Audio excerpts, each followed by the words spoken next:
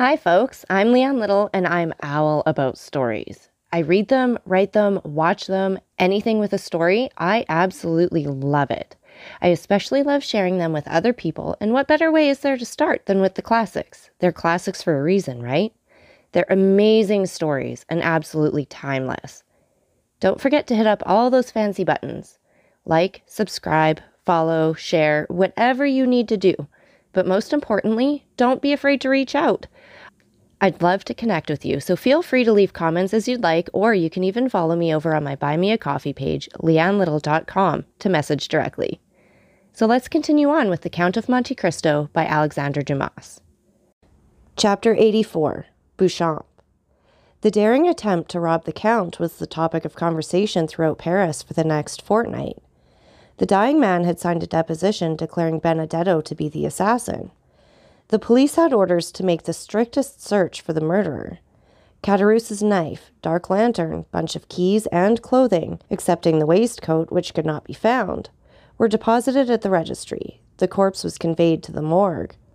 The Count told everyone that this adventure had happened during his absence at Auteuil, and that he only knew what was related by the Abbé Busoni, who that evening, by mere chance, had requested to pass the night in his house to examine some valuable books in his library. Bertuccio alone turned pale whenever Benedetto's name was mentioned in his presence, but there was no reason why anyone should notice his doing so. Villefort, being called on to prove the crime, was preparing his brief with the same ardor that he was accustomed to exercise when required to speak in criminal cases. But 3 weeks had already passed, and the most diligent search had been unsuccessful. The attempted robbery and the murder of the robber by his comrade were almost forgotten in anticipation of the approaching marriage of Mademoiselle Danglars to the Count Andrea Cavalcanti. It was expected that this wedding would shortly take place, as the young man was received at the banker's as the betrothed. Letters had been dispatched to Monsieur Cavalcanti as the Count's father, who highly approved of the union, regretted his inability to leave Parma at that time, and promised a wedding gift of 150,000 livres. It was agreed that the 3 millions should be entrusted to Danglars to invest. Some persons had warned the young man of the circumstances of his future father-in-law, who had of late sustained repeated losses. But with sublime disinterestedness and confidence the young man refused to listen, or to express a single doubt to the Baron. The Baron adored Count Andrea Cavalcanti, not so Mademoiselle Eugénie Danglars. With an instinctive hatred of matrimony, she suffered Andrea's attentions in order to get rid of Morcerf. But when Andrea urged his suit, she betrayed an entire dislike to him. The Baron might possibly have perceived it, but, attributing it to a caprice, feigned ignorance. The delay demanded by Beauchamp had nearly expired. Morcerf appreciated the advice of Monte Cristo to let things die away of their own accord. No one had taken up the remark about the general, and no one had recognized in the officer who betrayed the castle of Yanina the noble count in the House of Peers. Albert, however, felt no less insulted. The few lines which had irritated him were certainly intended as an insult. Besides, the manner in which Beauchamp had closed the conference left a bitter recollection in his heart. He cherished the thought of the duel, hoping to conceal its true cause even from his seconds. Beauchamp had not been seen since the day he visited Albert, and those of whom the latter inquired always told him he was out on a journey which would detain him some days. Where he was, no one knew. One morning, Albert was awakened by his valet Duchamp, who announced Beauchamp. Albert rubbed his eyes, ordered his servant to introduce him into the small smoking room on the ground floor, dressed himself quickly, and went down. He found Beauchamp pacing the room. On perceiving him, Beauchamp stopped. "Your arrival here without waiting my visit at your house today looks well, sir," said Albert. "Tell me, may I shake hands with you, saying, 'Beauchamp, acknowledge you have injured me and retain my friendship'? Or must I simply propose to you a choice of arms?" "Albert," said Beauchamp with a look of sorrow which stupefied the young man, "let us first sit down and talk." "Rather, sir, before we sit down, I must demand your answer." "Albert," said the journalist, "these are questions which it is difficult to answer." "I will facilitate it by repeating the question. Will you or will you not retract?" Morcerf, it is not enough to answer yes or no to questions which concern the honor, the social interest, and the life of such a man as Lieutenant General the Count of Morcerf, peer of France. What must then be done? What I have done, Albert. I reasoned thus. Money, time, and fatigue are nothing compared with the reputation and interests of a whole family. Probabilities will not suffice. Only facts will justify a deadly combat with a friend. If I strike with a sword or discharge the contents of a pistol at a man with whom, for 3 years, I have been on terms of intimacy, I must, at least, know why I do so. I must meet him with a heart at ease, and that quiet conscience which a man needs when his own arm must save his life. Well, said Morcerf impatiently, what does all this mean? It means that I have just returned from Yanina. From Yanina? Yes. Impossible. Here is my passport. Examine the visa. Geneva, Milan, Venice, Trieste, Delvino, Yanina. Will you believe the government of a republic, a kingdom, and an empire? Albert cast his eyes on the passport, then raised them in astonishment to Beauchamp. You have been to Yanina, said he. Albert, had you been a stranger, a foreigner, a simple lord, like that Englishman who came to demand satisfaction 3 or 4 months since, and whom I killed to get rid of, I should not have taken this trouble, but I thought this mark of consideration due to you. I took a week to go, another to return, 4 days of quarantine, and 48 hours to stay there. That makes 3 weeks. I returned last night, and here I am. What circumlocution! How long you are before you tell me what I most wish to know. Because in truth, Albert, you hesitate. Yes, I fear. You fear to acknowledge that your correspondent has deceived you.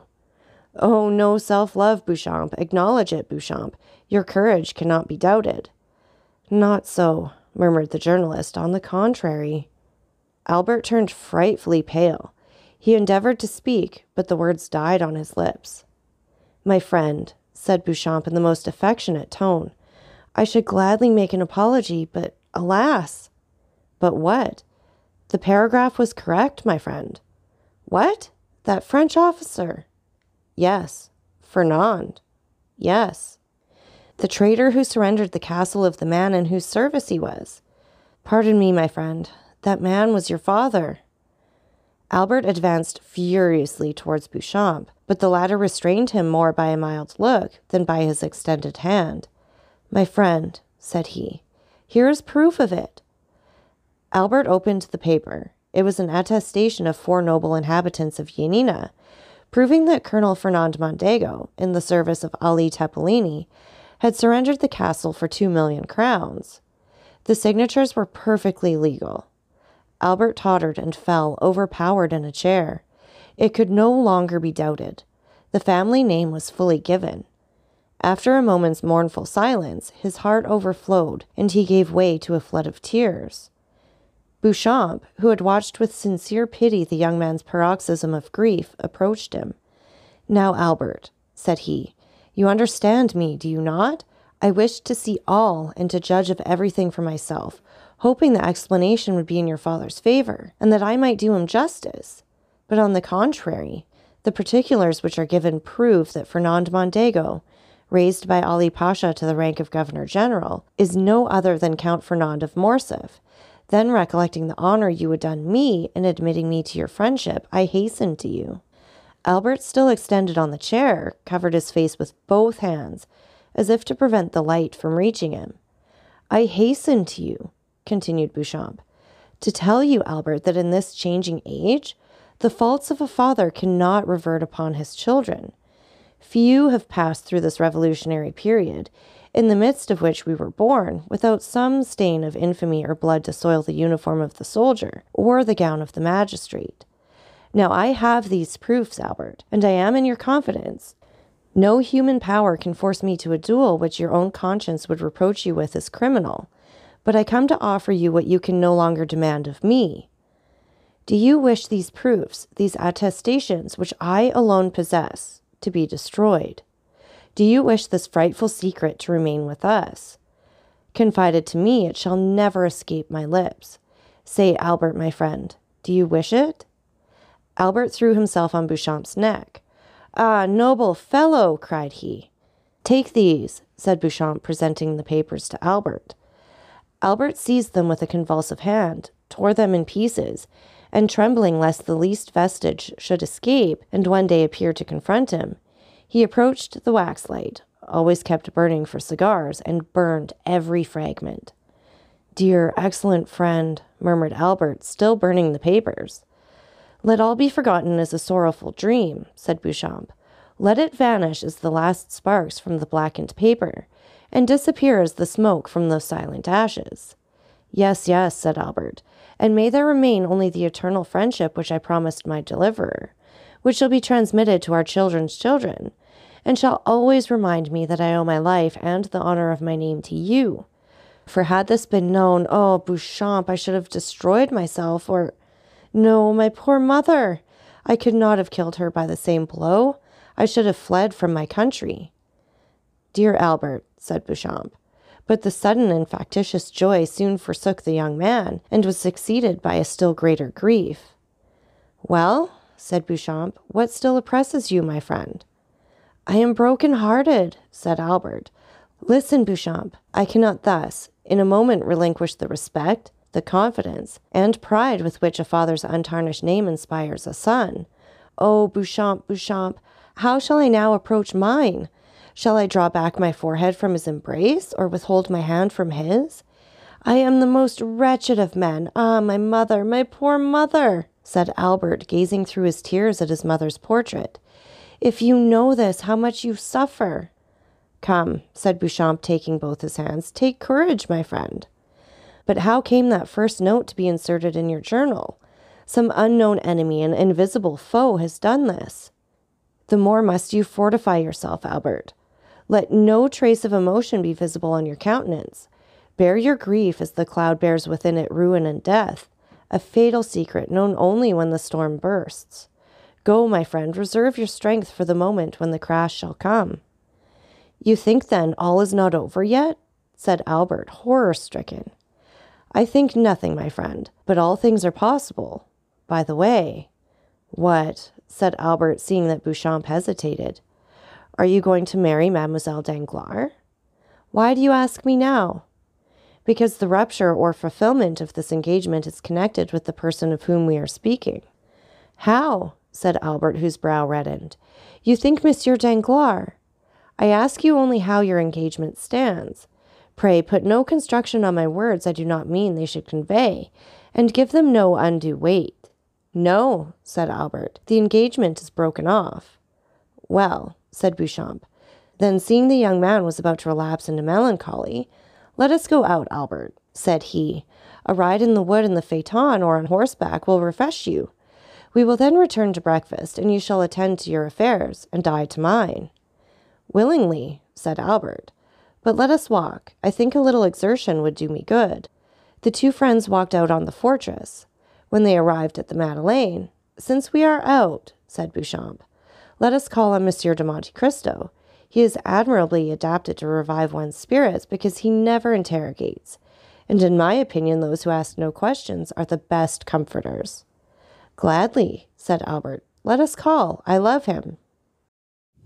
So that's it for this chapter. And again, take a minute to like, subscribe, and share. And don't forget that I love hearing from all of you. So please leave any comments you'd like, or you can follow me over on my Buy Me a Coffee page, leannelittle.com. That's LIANELITTLE.com. And thank you so much for listening. Remember, it's Owl about the story. Have a great day.